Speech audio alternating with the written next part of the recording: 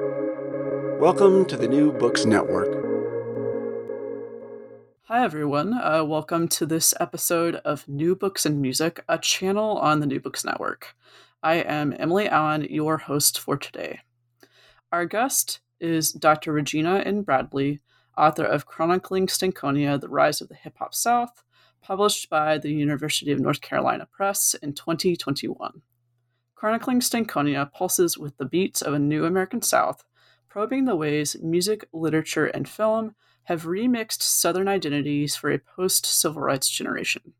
For scholar and critic Regina N. Bradley, Outkast's work is the touchstone, a blend of funk, gospel, and hip-hop, developed in conjunction with the work of other culture creators including T.I., Kiese Lemon, and Jesmyn Ward. This work, Bradley argues, helps define new cultural possibilities for Black Southerners who came of age in the 1980s and 1990s and have used hip-hop culture to buffer themselves from the historical narratives and expectations of the civil rights era. Andre 3000, Big Boy, and a wider community of creators emerge as founding theoreticians of the hip-hop South, framing a larger question of how the region fits into not only hip-hop culture, but also contemporary American society as a whole. Chronicling Stankonia reflects the ways that culture, race, and Southernness intersect in the late 20th and early 21st centuries. Although part of Southern hip-hop culture remains to the past, Bradley demonstrates how younger Southerners use the music to embrace the possibility of multiple Souths, multiple narratives, and multiple points of entry into contemporary Southern Black identity. So our guest today, Dr. Regina N. Bradley, is an alumna Nasir Jones Hip-Hop Fellow at Harvard University and an assistant professor of English and African Diaspora Studies at Kennesaw State University. So welcome, Dr. Bradley. Thank you for having me. Yeah, looking forward to our talk. So before we dive into the book itself, can you tell our listeners a little bit more about yourself? So I am originally from Albany, Georgia, which is a small city in the southwest corner of the state. I am as much of a enthusiast and fan as I am a Southern hip hop scholar. So that worked in my favor for writing this book. I'm just a down south Georgia girl first, researcher and scholar, second.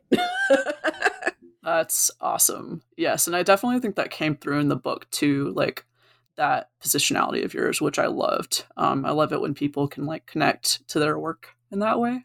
Thank you. So I thought that was really cool. And kind of continuing with sort of like the behind the scenes type stuff, what was this process or journey rather leading up to Chronicling Stankonia like? It seems like this book has been a long time coming. It has, probably because I'm a perfectionist. So fair enough. I started drafting this book. I say this at the end of the book, actually, in 2014.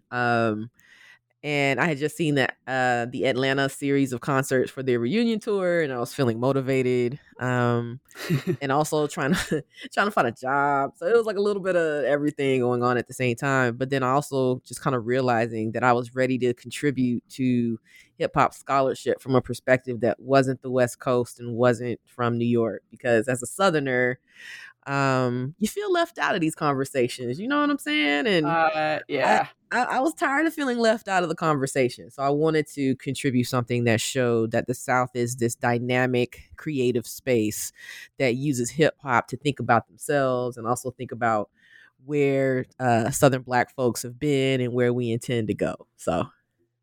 Yeah, we'll talk more about that like towards the end of today too, kind of like where we see things, going with all that. And two, kind of still referencing like this journey, I've always like liked that your scholarship comes up in so many different formats, like articles, podcasts, and videos. So how does this book build on or complement your past work? Well, I feel like it's a bound version of these conversations I've been having with folks for the last almost a decade now. Wow, almost a decade. But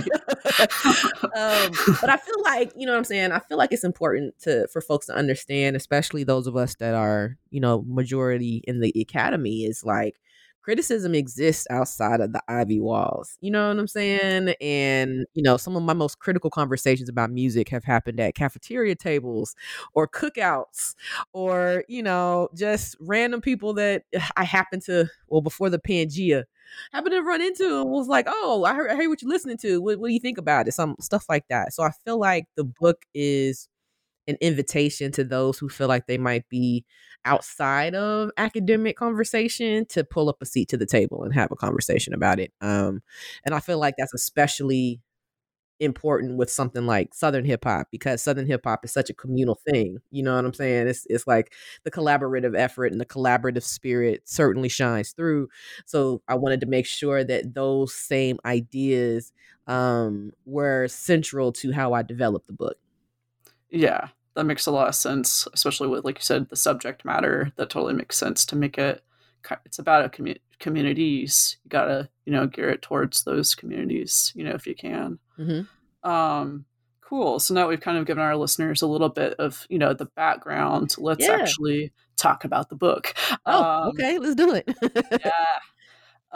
So, in the introduction, you kind of explain that it's about this post-civil rights era generations of Black Southerners saying that you, quote, theorize the social cultural landscape as the hip-hop South, a hodgepodge of past, present, and future narratives of Southern Blackness. The hip-hop South combines cornerstones of the past using hip-hop to carve a space where the complexity of experiences of the post-civil rights era can breathe, end quote. So can you talk more about this big idea here of the hip-hop South? Well, yeah, I feel like I should give my disclaimer. Maybe I should have started the book with this too, is that I'm only but one member of the hip hop South. So what I was trying to get at is one, I really want people to get away from the idea that the South is kind of this universal experience, right? Like if you're Southerner, then there are a list of things you can check off. Like, oh, of course, all Southerners do this, right? But living here and thinking about it more thoroughly, it was kind of a reality check that Southernness, especially Southern Black folks, are not monolithic. So, like the things that I was going through and living through in Georgia is different than friends who grew up in Alabama or Mississippi or Tennessee. You know what I'm saying? But our universal thread was what we were listening to. You know what I'm saying? So music kind of became this community building space. And thinking about, further the understanding that Southern rap isn't just rap, like it's actual culture, you know what I'm saying? And having the book there helps folks to understand that because in larger conversations, popular conversations about Southernness and Black folks, we're often restricted to either being traumatic or being traumatized or being sad and the South is this place that we need to escape, which is a narrative that has sustained itself time and time again over the last century or so.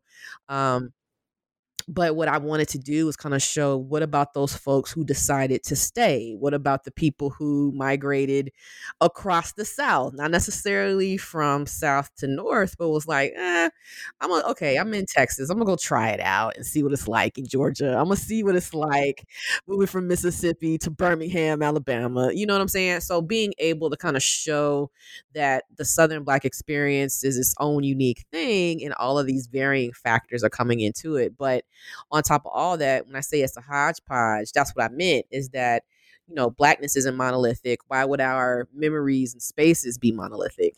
So it's a little bit of everything. But one of the things that does connect us together is this understanding that we are always grappling with the past. Always in ways that other folks don't. You know what I'm saying? Like we always have one foot in the past, one foot in the future. Very rarely do we have footing or steady footing in the present. You know what I'm saying? And I feel like Southern rap is one of those foundational things to help us think about what does it mean to be Southern and Black now, in addition to what it meant in the past and what it could be in the future. Yeah, and kind of countering those traditionally white Southern narratives that favor like Confederate things and what. Yep, that's a whole thing. So, yeah, so I think that's definitely came through in this, text. And again, I think it has a lot to do with what you were talking about. Like, you framed it with some of your individual experiences, but you also extended it, beyond music too, to some of these other like types of media as well. So we'll come back to those different mediums later. But you were kind of already getting at this, but going on to chapter one, you kind of use Outcast as a, obviously foundation, and you discuss how they, quote, move past Southness, Southern experiences hinged on the American South as a physical location, into Southernness, the sociocultural conceptualization of Southern life without the restrictions of, that regional affiliation. And you were kind of talking about this, but specifically in those points you were just making, how does Outcast musical output articulate some of those things? So, yeah, Outkast is not the first Southern rap group. I'm not going to sit here and lie. But I do argue that they are the first rap group to be recognized as Southern with a distinctly Southern sound. I will give them that. And what I mean by that is, if you listen to their first album, Southern Playalistic, Cadillac Music, you hear all of the references, the sonic, cultural, even spiritual references to the city of Atlanta. The idea that the city of Atlanta is an actual city according to standards above the Mason-Dixon line, but also the possibility that, in addition to us being an urban space, we can also be a hip hop urban space. And Southern Playalistic definitely pulls on that with the references to the landmarks across Atlanta, the slang that's used.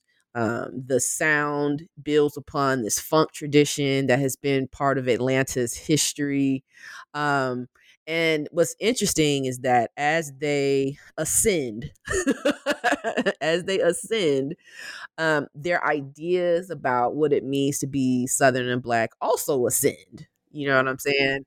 And what I mean by that is, by the time you get to an ATLians or even a Stankonia in 2000, there is no physical Southern space. It's all theory. It's like a theorization. Stankonia is a theorization about what a new South looks like that's grounded in hip hop. What does it mean to have a Southern based hip hop world? You know what I'm saying? Well, we're going to give you Stankonia to kind of play around with that. And then you also have Speaker Box and The Love Below. So I think that because Outkast was committed to not being restricted to this idea of Southness, oh, they're Southern, so they're going to sound this particular way all the time.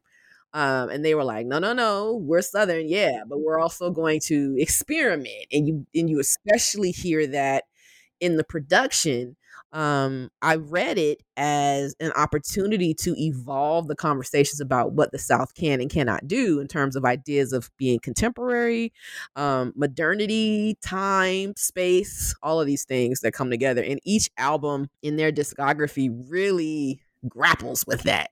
Like, if Southern Playalistic is the question of what does it mean for Atlanta to be a hip hop city, then Speaker Box and Love Below is the answer to that question. That's like, okay, this is what Atlanta could be, but also it's its own unique thing.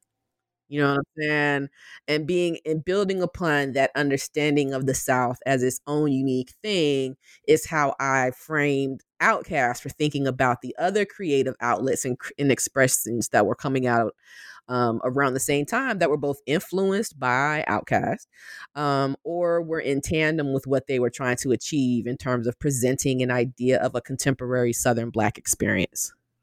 Yeah, and as you were talking, it kind of made me think about something that might be good to kind of like to contextualize for our listeners, which is, how do you see these developing scenes different than the East Coast, West Coast, thing that you're countering here? Well, I feel like the stigma of being Southern is always at the forefront of Southern rap. And it's not necessarily a bad thing. You know what I mean? Like, they literally named themselves Outcasts. Of course, they were expecting rejection, right? But that idea of rejection has so many different layers to it in terms of, what's being rejected, who's being rejected. These things that New York and LA and the Bay don't have to think about regularly. You know what I'm saying? So with that at the forefront, and then on top of that, I think the other thing is because we're in the South and because the South is so much associated with, this idea of civil rights struggle, so the civil rights movement, we're forever in the long shadow. Younger generations of Black Southerners are forever in the shadow of Jim Crow and of civil rights movement activists who are now elders who expect younger Black folks to be like, we sacrificed X, Y, and Z. We expect you to be exceptional. And the pushback is, well, even if I am exceptional, it doesn't mean that everything was fixed. Like there's just like this tension that kind of manifests in ways that aren't necessarily forefront in New York rap or Cali rap. You know what I'm saying? Like it's a consistent struggle. How do I get out of the shadow of this magnanimous moment in not only Southern history but American history, while still also making space to speak my own truth to power. You know what I'm saying? And I think the biggest challenge is speaking a truth that doesn't translate in the same way that the truths that were spoken during the civil rights movement resonate. Like they resonate very deeply, right? And they're like, okay, well, this happened. And like, and there are so many monumental moments. And also those folks, we still engage and live around these folks who participated on a daily basis. It gets challenging. It's like, how do we make space, right? And I feel like Southern rap makes space to have those difficult conversations, to have those conversations about, well, what if, what not? And I theorize it in the book as if Dr. King was talking about the idea of the mountaintop, then the landscape, the social cultural landscape that Southern Black folks exist in is the mountaintop that's not flat. It's not just a straightforward way to victory, so to speak. Like it's still challenges that we have to maneuver with and grapple with, that the movement couldn't get us ready for because the movement wasn't checking for some of these things, right? Like, for example, in my house, because my grandparents are both educators. Education is the number one thing. You get educated, it will open up all the doors of possibility and you'll be thriving and successful. Well, I did everything you told me to do and I still was unemployed for 3 years. So how do I speak to that? Like, how do I speak to that? I was exceptional. I checked off all the boxes that older generations said I should to be successful. And of course, I'm successful because I get to stand up in church and be like, I'm Dr. Regina, and my grandmother gets to be proud and everything. But I mean, pride doesn't pay no bills. Like No. it doesn't. So I feel like it's the music makes space to have these frustrating conversations and even give language to these conversations that we want to have, Yeah, but literally can't. that You know what language. I'm saying? Yeah. Mhm. Yeah, it's interesting to hearing you elaborate on that. And I guess, how does your take on all this maybe differ from other discussions about Outcast? Has there been other scholarship on Outcast that, goes along the same line? Or, how is this different than pre-existing scholarship? So you have folks like Amani Perry, who wrote Prophets of the Hood in 2004, and she introduces Outkast as an example of the urban South. So I borrowed from Amani. um, and you also have folks like Joycelyn Wilson, who talks about outcast from an educational perspective. She theorizes about this idea of the outcast imagination, which I think she has a book coming out about that soon. So yeah, so I mean, like, she's thinking about it from this educational anthropological perspective. Zandria Robinson in This Ain't Chicago, she talks about, I mean, she's mostly talking about Memphis, but in terms of like popular conceptions of the Black South, she talks about Outkast as a representation of that. I think how I stand apart from the kind of growing body of work that I'm hoping is continuing to grow, by the way, is that I theorize them from a cultural perspective, from a literary perspective. Like a lot of my theorization of Outkast comes from my training as a literary scholar. Like doing the close readings of the background music, doing a close reading of the lyrics, right, and putting those in conversation with each other. Um, So I feel like my approach is a little bit different. And I also think the intention of my scholarship is different. What my intention of my scholarship isn't to just highlight Outkast as a genius group, because I do. But I also think that they are also useful in thinking about these larger questions that we have about race, place, and identity as it relates to region. One, because Outkast is so accessible, you know what I'm saying? But also because of their recognition, it made sense, at least in my mind, to be like, okay, how can we use Outkast and ground this argument about what a contemporary South looks like using hip hop, and Outkast kind of laid out the blueprint for me to do that. Yeah, and I think that worked really well, like, in the following chapters, like, adapting that, like you said, like, from the literary standpoint, like you do in chapter 2, where you talk about long division, Mhm. and hip-hop as part of that storytelling. So can you talk about some of the connections between that book and Outkast album Aquemini? So I am unapologetically a huge fan of Kiese Layman. Um, his work is brilliant. It's very raw, and that's one of the things that stood out in terms of how I was thinking about what hip hop can do for updating conversations about Southern Blackness. So when I first read it, the opening of the book is an epigraph or an epithet with um, a line from Andre 3000 in the actual Aquemini song off of the Aquemini album. That was Twice Upon a Time There Was a Boy Who Died. And the book is focused on two young Black boys in Mississippi, both named City. Only one exists in 2013 and the other exists in 1985. So the idea of storytelling, using hip hop to tell stories, really stood out. And Layman definitely utilizes hip hop in useful ways because it allows him to literally speak himself into existence.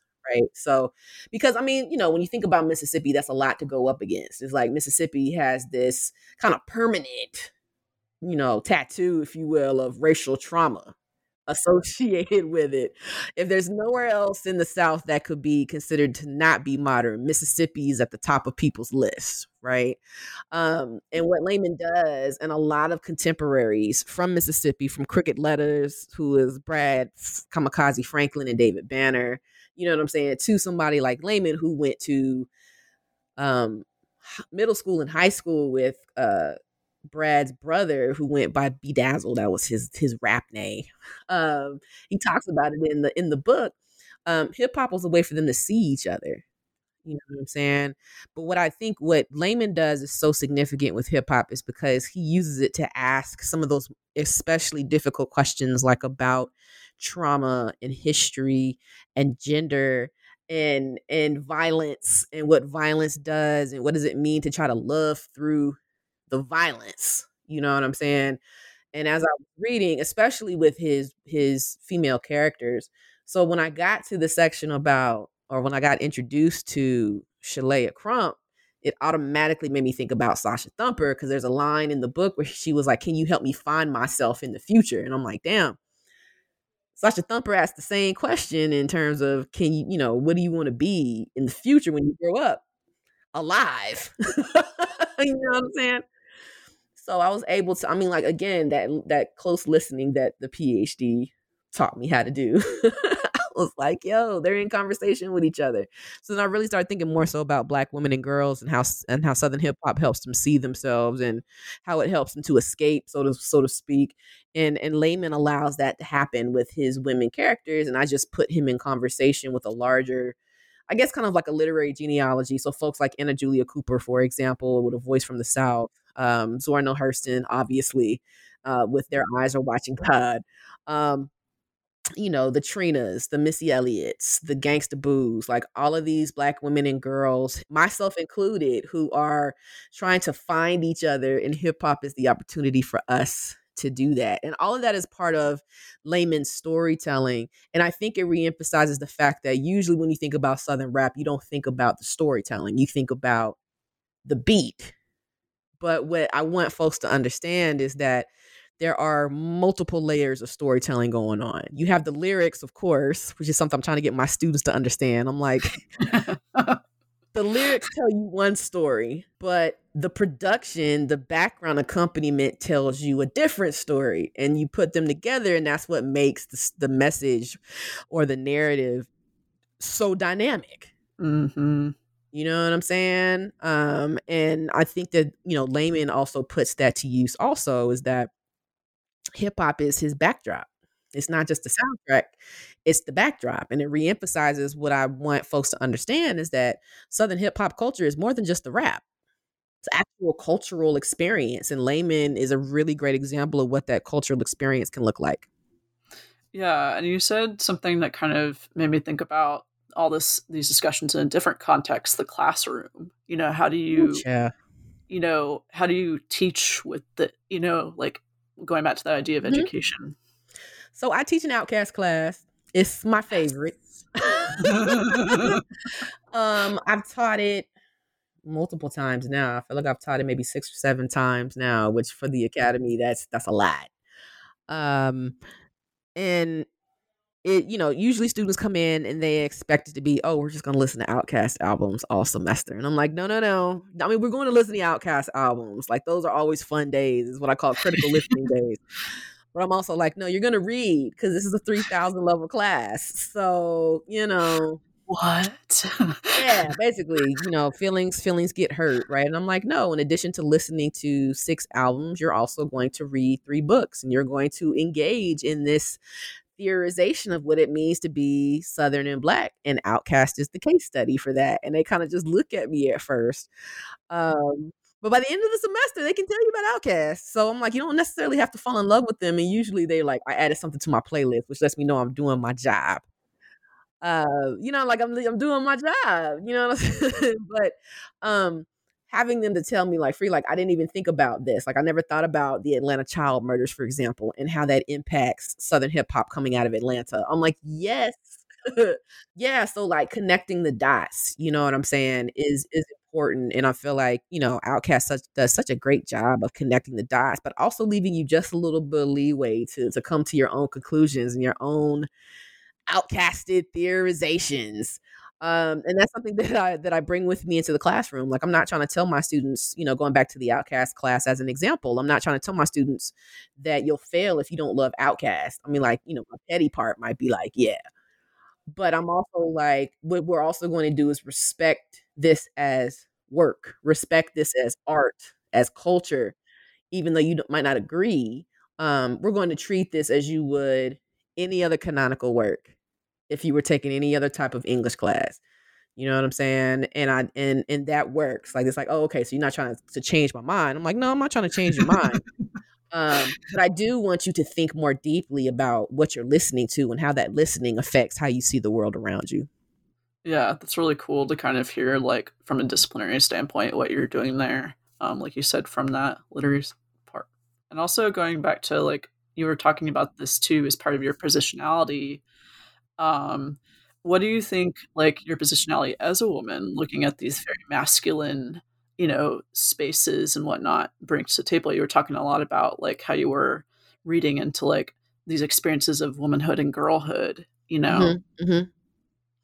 Yeah, so I mean, you deal with a lot of the same small-minded thumb thugs out there that's like, oh, you can't really understand or truly appreciate Outcast because you're a woman, let alone a Black woman. You know what I'm saying? And I'm just like, I'm just to the point now where I'm like, well, that's cool. You know what I'm saying? You can write your own book. Because it's harder than it sounds. You know what I'm saying? But yeah, I mean, like, there's, as much as pretty much any other woman or non-binary, non-gender folk who study hip hop or are part of the culture will understand, you're always going to have to deal with the bullshit, so to speak.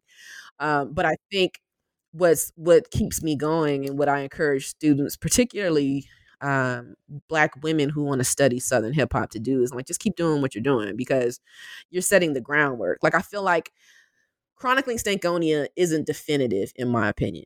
I feel like it's opening the door so that more definitive works can come through.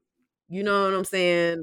I like, I'm but one voice. I'm but one perspective about the significance of Outkast. I know there are 11 million different people out there. I want to see what everybody else has to say. You know what I mean? So if anything, I want people to see Chronicling Stankonia as a springboard, and not just, women as a springboard, but just in general, you know what I'm saying? Non-binary folks, gender fluid folks. Like that's the next move, is seeing, how the culture permeates these differing spaces that have been queered. You know what I mean? Um, and then it kind of extending that, you know what I'm saying? It's a form of being outcasted. You know what I mean? Oh, you're a Southern. Okay, so you're a Black woman. Okay, you're a Black woman who studies Southern rap. Oh, okay, right. So I'm like, there's consistently this concern, um, and then they, they open the book and read a little bit and be like, oh, I'm like, Yeah. yeah, exactly. I'm like, yeah, this is happening in the culture. This is happening in the music, and I feel like hip hop studies is knocking on 30 years in the academy, right? Because the 30th anniversary of Trisha Rose's Black Noise is coming up in 2024. And Southern rap is just getting started. You know what I'm saying? So, all that to say, like, I just hope that this is an opportunity for folks to see that it's okay to speak truth, and it's okay to speak about hip hop from perspectives that might not be the flavor of the moment, the month, the year, but as long as you know that you are, as long as you know that you are putting forth an argument that extends the conversation, especially about region in hip Yes. hop culture, I'm here for it. Yeah, placemaking, represent. Yeah, there's a lot of There's so many things. different things. There's a lot to be done. And there can't just be it can't be like Highlander. You know what I'm saying? It can't be just one person. Even though the Academy loves to be like, there can only be one, superstar scholar of rap or of this. And I'm like, of anything. You know what I'm saying? And I'm like, you know how much stress that is? Like that shit is stressful. You want me to be the one and only Southern rap scholar? That's horrible. I can't do it. Right? Like I don't want to do it. Like I don't want to do it. I don't want to be the lone scholar. yeah, no, that is a lot of pressure. And like you were talking about, you're not speaking for everyone, in that way. And I think you've done a great job trying to balance that out. And it does very much invite those other, perspectives, which is really cool. Yeah, I can't do it because I mean, like, even in Southern rap, if you look at the trajectory of what that criticism looks like, there would be no Chronicling Stankonia without Southern rap journalism. I had to go somewhere. I had to start somewhere. You know what I'm saying? I mean, like, in addition to maybe Imani and Zandria, you know what I'm saying? But I mean, for the most part, the critical engagement with the music was happening with the journalists. You know what I mean? So, the Charlie Braxtons and the Maurice Garlands and the Christina Lees, the Gavin Godfreys, the Rodney Carmichaels, those folks, that's who I was reading at first to really, you were asking me about how I got started. That's who I was kind of looking to see how they were shaping this conversation about Southern rap.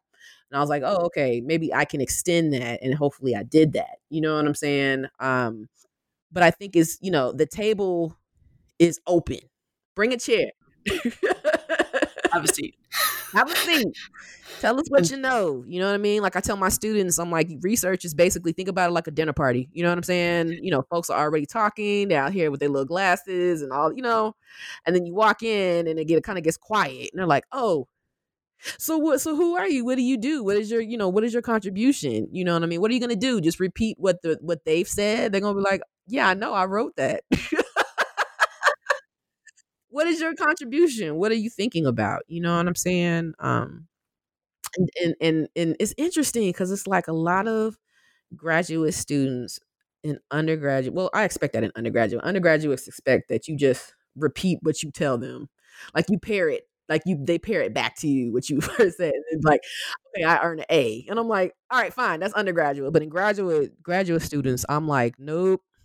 That is not gonna fly. I'm gonna need for you to give me something new, original. Why do you think about this from this perspective? What do you want this theorization, this argument to do? What's the intention? Right? Like, what's the intention? What's the purpose? And usually I get like kind of like the shocked look, you know what I'm saying? Because I mean, like for real, you know what I mean? Like it's like they get like the shocked look, but then I'm like, no, for real, what do you want? What is your intention? What do you want your ideas to do? Again, dinner party. Don't tell me what I've done. I know what I did. I wrote it. What are so something like, well, Dr. Bradley, you talk about this, but have you thought about X, Y, and Z? That's what I want. That's extending the conversation, asking the questions. You know what I mean? I'm not above people asking questions about my work. Yeah. It's good to ask questions, You actually. have to ask questions in order to move it forward. You know what I'm saying? So, yeah. I feel like I rambled, but it was cool though. It was great.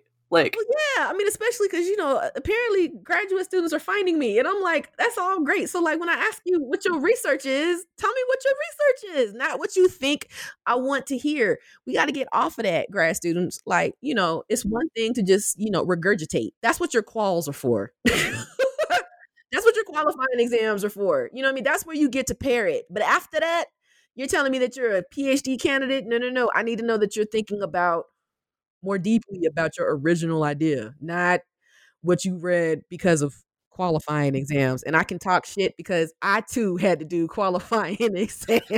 I also did that at Florida State. And yes. At Florida State in the Department of English, they might have changed it since then. But when I took my qualifying exams in 2010, yep, 2010, it was me and my brain. That's it. In a small room with 4 questions each day. A piece of my soul is still in Tallahassee in that little closet in the Williams building. I believe it. Having walked by that building and whatnot. I'm surprised you don't hear like the tormented pieces of souls that are still on the 4th floor that are like, give us free. Let us go. I mean, for real. You know what I'm saying? Like, I feel like there's space for that. There's space for you to regurgitate what it is that you have read and rightfully have done so. You've done the homework. That's wonderful. You have a ticket to get into the dinner party. Yes. Now that you're in the dinner party, want to know what you want to eat? Yeah, what you gonna eat? Which way you gonna go? You gonna go to the all-you-can-eat buffet? You gonna pick from cook on your own? You gonna cook on your own? Like, what you gonna do? Like, your qualifying exams and candidacy get you an invitation to the dinner party. Yeah. Your original questions at work are what gets you through the dinner party to dessert, which is your defense. I'm working towards dessert. Yeah, so see, it's like working towards the dessert, like the dessert menu. You know what I'm saying? Because, I call it the dessert menu because, nobody can tell you more about your work than you when you're ready to defend. I mean, they might try, but it's like, shh, I got this. Excuse me. As I was saying, this. No, for real. It's like this. And you're supposed to be, debating amongst your peers. How are you going to be a peer if you just kind of back down because somebody didn't like what you said? Like, okay, well, that's all well and good. However, this, and this. Yeah, that's really helpful and interesting to hear about the future. Yeah. Because, cool. I mean, if you're, I don't know, I just feel like if you're still concerned about what people are going to say, because somebody's always going to have something to say. That's the academy. The academy is going to be critical all the time. But if that's the only thing that moves you to finish, you know what I'm saying? Oh, let's say that you get through the dinner party and the dessert and you have this idea, but then you get to go to the for real dinner party, the after party, which is the conference season. Conference attendees don't care. They don't care that you were a superstar graduate student and that you did this, and this. If you're not bringing something new or innovative to the table, Q&A is going to put you in your feelings. Because yes. Yeah. Yeah. So, just be ready. You have to be ready to speak your truth. You know what I'm saying? And know what that truth is. And that's what the dissertation is. It's trying to figure out what your voice is so you can speak on it. You know what I'm saying? Yeah. How do you feel like thinking about like the long-term journey? How did your dissertation you actually feel like prepare you for this project? Or did it? Well, I took one chapter from my dissertation and that's in the book. I still can't look at my dissertation. It's too painful. um, so I feel like, my dissertation gave me the stamina, I think, to write about hip hop culture. It prepared me to think about region in hip hop culture. That's not what my dissertation was about. My dissertation was more of a generalized overview about, how hip hop impacts ideas about race and popular culture, and literature, because English PhD, Um, but yeah, I feel like it gave me the stamina. Like, my chair, shout out to Dr. David Eichert.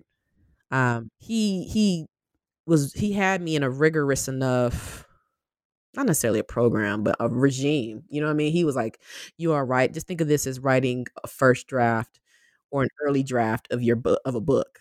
So I kind of took that away from it, and then when I looked at it, I was like, "Oh, okay." But I mean, the one chapter was what stood out for me was the slavery chapter, which is chapter 3. 3? Yeah.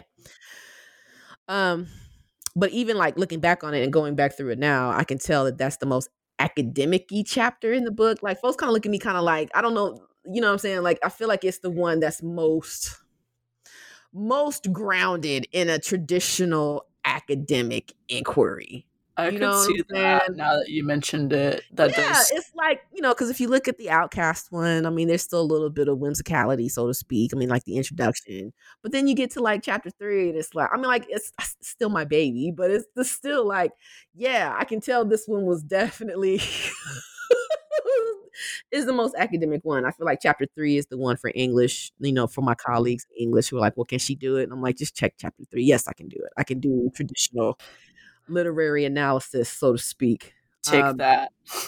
Yeah, like I can do traditional literary. I mean, or even chapter 2 with Kiese Layman. I feel like that's another example of that. But um language wise, like just the feel of that chapter, I feel is more traditional than the rest of the book. You know what I mean? Yeah, I did think it was interesting though how you got into like different media in that one. Like the TV show like Underground and Django Unchained. Can you talk a little bit actually about that chapter in terms of how hip hop is operating in those? Yeah, I mean, the initial introduction in Django and I mean, like the very first thing in Underground, which was an amazing show. Like I'm so mad that they canceled Underground. Um, the opening scene, like the very, very first scene of the whole series, is you see Aldous Hodge running through a forest, and he's a runaway slave. Like he's just trying to escape. And as he's running, you don't hear him crashing through the bush and crashing through the trees, and what you hear Kanye West's Black Skinhead. And when I first watched it, like the very first time I watched it, I had to pause it because I was like, wait, what? Like, what the hell? You know what I mean? But then as like I actually paid attention to where the song was heard, like you heard Kanye West breathing where Hodges' character Noah should have been breathing. And I'm like, oh my God, like it's actually pulling in folks who might not be emotionally or even culturally invested in the effects of slavery using hip hop. You know what I'm saying? And then with Django, I thought it was interesting I mean, Tarantino has a really interesting relationship with hip hop, period. But I felt like hip hop for a historical piece was a sonic reminder that he was not being true to historical accounts, I guess. You know what I'm saying? Because, like one of the other scenes that stood out that I didn't really keep in the chapter that I thought about was the one where they see the two Klansmen, and I'm like, the Klansmen, but the year is 1848, and if you're at all familiar with American history, you know that the Klan doesn't come around until towards the end of the 1800s. So it's like I mean, like, but unless you like, were a historian, you know what I'm saying? You're kind of just like, oh, okay, it's the Klan. Of course, the Klan represents racial violence. You know what I'm saying? And I'm like, oh, that's interesting. But then, like, the flip side of that is you have this one scene, and this one scene was the reason that I wrote about this at length. Is when they come back to Candyland, you know what I'm saying? And you hear Rick Ross 100 black coffins. But right before that, you see a slave fighter who is ripped apart by dogs, but you don't see him physically getting ripped apart, which would be in line with Tarantino's MO about, ridiculously exaggerated violence on That's screen. on brand. That's on point, right? Mm-hmm. But you don't see it. You hear it. You hear the dog snapping. You hear the man howling out. You hear the slave patrol, kind of laughing at it. Some folks could read it as getting sexually aroused. You know what I'm saying? And I'm like, it was the sound of it. And right after that, you have Rick Ross's 100 Black Coffins come on, and you're just like, wait, what the hell? Wait. So, like, all of these sonic cues of the residual effects of slavery really caught my attention. And I was like, yeah, we need to write about this. And then on top of that, it was in the South. So clearly I was like, well, duh, right? But then also like the known world, you know what I'm saying? Like the known world, a lot of folks haven't read it. I mean, it's gorgeous. It's a gorgeously written novel about Black slave owners. Um, and when, Mr. Jones was talking about it and interviewing about it, one of his descriptions of hip hop, he was talking about the 2003 Snoop Dogg incident at the MTV Awards when he came on the red carpet and had two Black women in dog collars and chains, and you know what I'm saying? That was his reference point. But the way that he described hip hop was visual envisioning Master P, who's out of New Orleans. But he didn't call him Master P. He called him Silver P, right? And I was just like, isn't that interesting? Like, I was just kind of like, kind of fell in with this idea about what it would mean to be enslaved. And I think in my mind, I'm like, this is further amplified because it's in the South. So it hits home even harder because you're using Southern rap to make this example about why hip hop is commodified and capitalistic and misogynistic and all the isms, you know what I mean? But region was such a significant but subtle part of that critique. I was like, yeah, I got to write about it. Yeah. And it's like blurring so many lines, like you were talking about, like historically with diegetic and non-diegetic music, that kind of thing.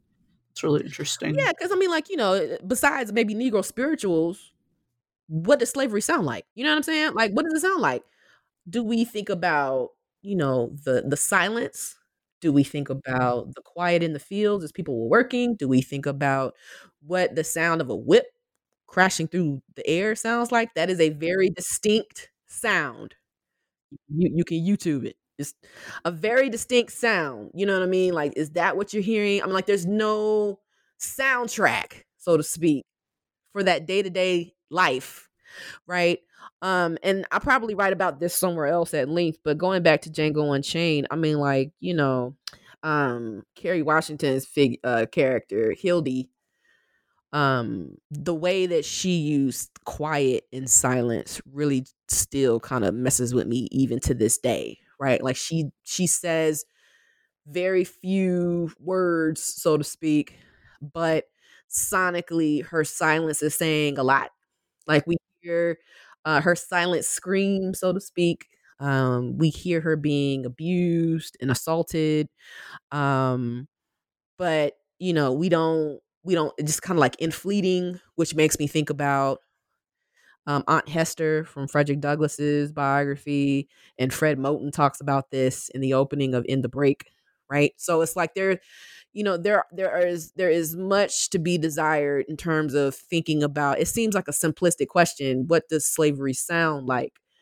But I'm not even just thinking about just the musicality of it, like you were saying. Like, not I'm thinking about the non-musicality of it and how much of that has been lost to history because you know what I'm saying? Like, I'm just curious, you know what I mean? So, yeah, I mean, like, I think that hip hop was a stepping stone for folks to understand the brutality of chattel slavery, but it also still gave them enough buffer to be like, "Yep, that happened in the past." Is this still, you know what I'm saying? I'm like, it gave a soundtrack, but it also provided a buffer because I feel like if folks didn't have that sonic buffer of contemporary music and films like Django or in Underground, you know what I'm saying? it would be too much. It would be too brutal. So like it will fall into the same veins as something like 12 Years a Slave, right? Or Roots, right? But with that kind of like sonic buffer, this is almost like it's a brief reminder, like, yeah, we're just speculating. It's not historically accurate where something like 12 Years a Slave is historically Yeah, accurate. it reminds you of that presentist reading of it, sort Mhm. of, to kind of deal with that. Yeah, Yep. that's really interesting. Yeah, and I'll be interested to see what you can play with silence, because that is something that I don't think is thought about enough with like soundtracks and whatnot. You know, um, and then also going back to chapter 4, um, you get into, in this case study, or case studies rather, the music of T.I., and then of course going back to the literary side, Jasmine Ward's books, Where the Line Bleeds, and And We Reaped. And I thought this chapter was really interesting in terms of how you draw these connections between trap and grief. Um, so, can you talk about what we learn about those things in this chapter, and what was it like for you to bring your personal experiences, especially here, but also throughout the larger book? Yeah, so this chapter was hands down the hardest one to write for me. My father has been deceased for 17 years in December. I was writing this chapter in 2018, 2019. Um, and it still felt like he had just passed the day before, right? So I mean, like, because I wanted to make sure it was accurate.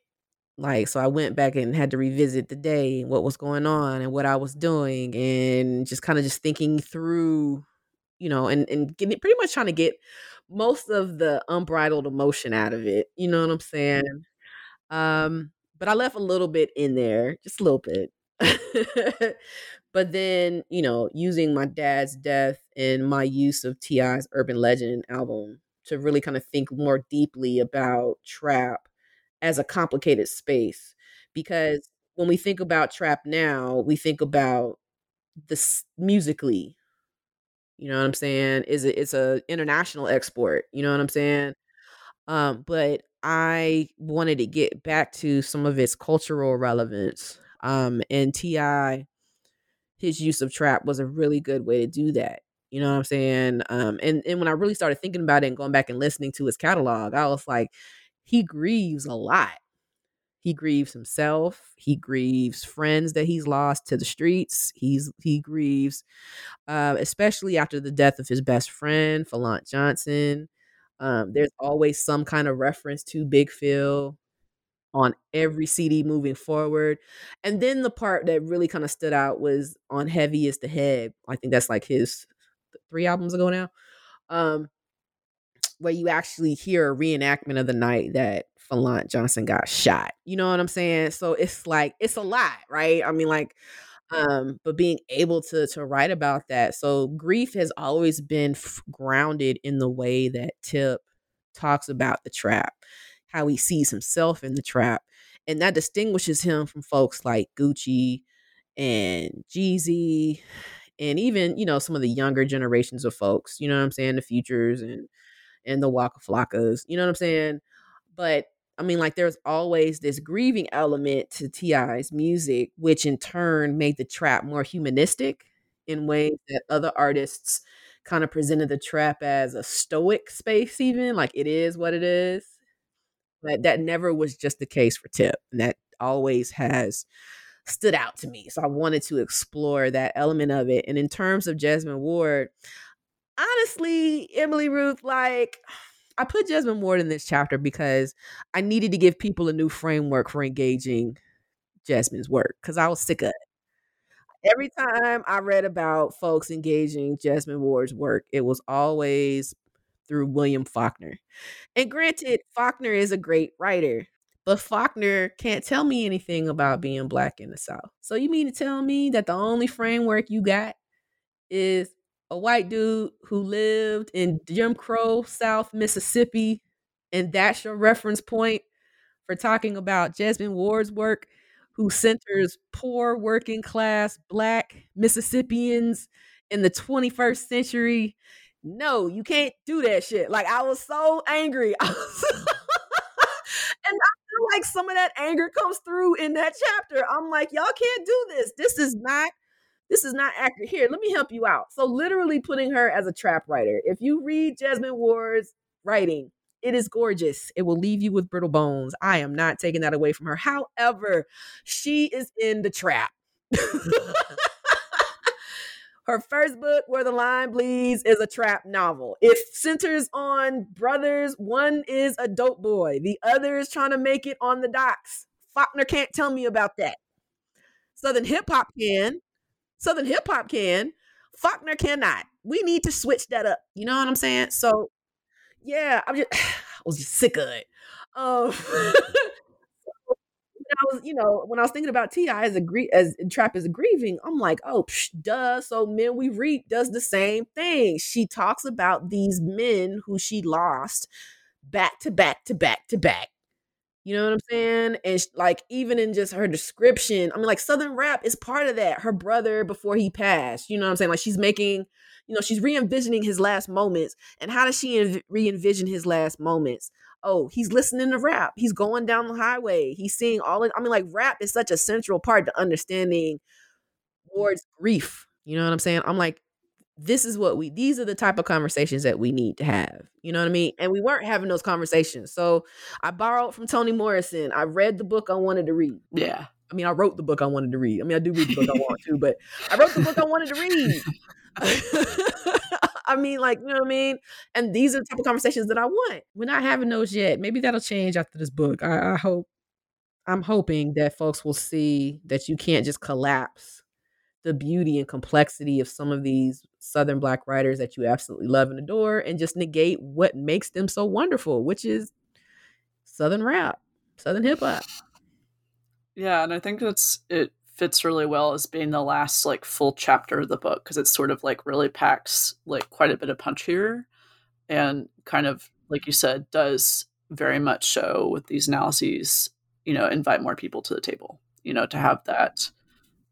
It's a really good kind of model for thinking about those things, I think. So I thought that was interesting. And speaking of like continuing work, I thought the last sentence of the book was great. We were kind of looking at this, talking about this a little bit earlier, but, you conclude with, quote, "The South is not a monolith. The criticism that engages it should also not be non-monolithic. It is my hope that the study of outcasts and their influence is only the beginning." So, thinking about all of this, where do you see these different studies of the American South in its various forms? I want to see what a queer Southern hip hop South looks like. I can't write about that. I'm not part of the queer community, but I'm hoping that this book has made room. I mean, I want to see more in-depth conversation and more in-depth analysis of some of these Southern rap pioneers. Like, I would love to see somebody write at length about Scarface. Like, for real. His storytelling and his grappling with mental health is amazing. You know what I'm saying? Want to hear more about trap. I mean, like, folks are interested in trap. I want to hear more critical engagement with what they think trap music is and what it represents. I want to hear more about women in Southern rap. Yes. I mean, I touch on it. You know what I'm saying? But I plan in future projects to really kind of just grapple with it. Like, what does it mean? What does Southern hip hop mean for Black women, Black girls? Like myself, you know what I'm saying? It was an escape. I was raised in a pretty strict Christian household. You know what I mean? And don't get it wrong. I mean, like, my folks were great. You know what I'm saying? They pretty much let me do what I want. But I mean, church was definitely the foundation of everything. Like, if I went out, I was in church the next. Like, if I went out to the homecoming dance, I was still at church. And it wasn't even just like regular church service. It was like Sunday school service, 9:00. And I just got in from homecoming or whatever little party at 2:00. They didn't care.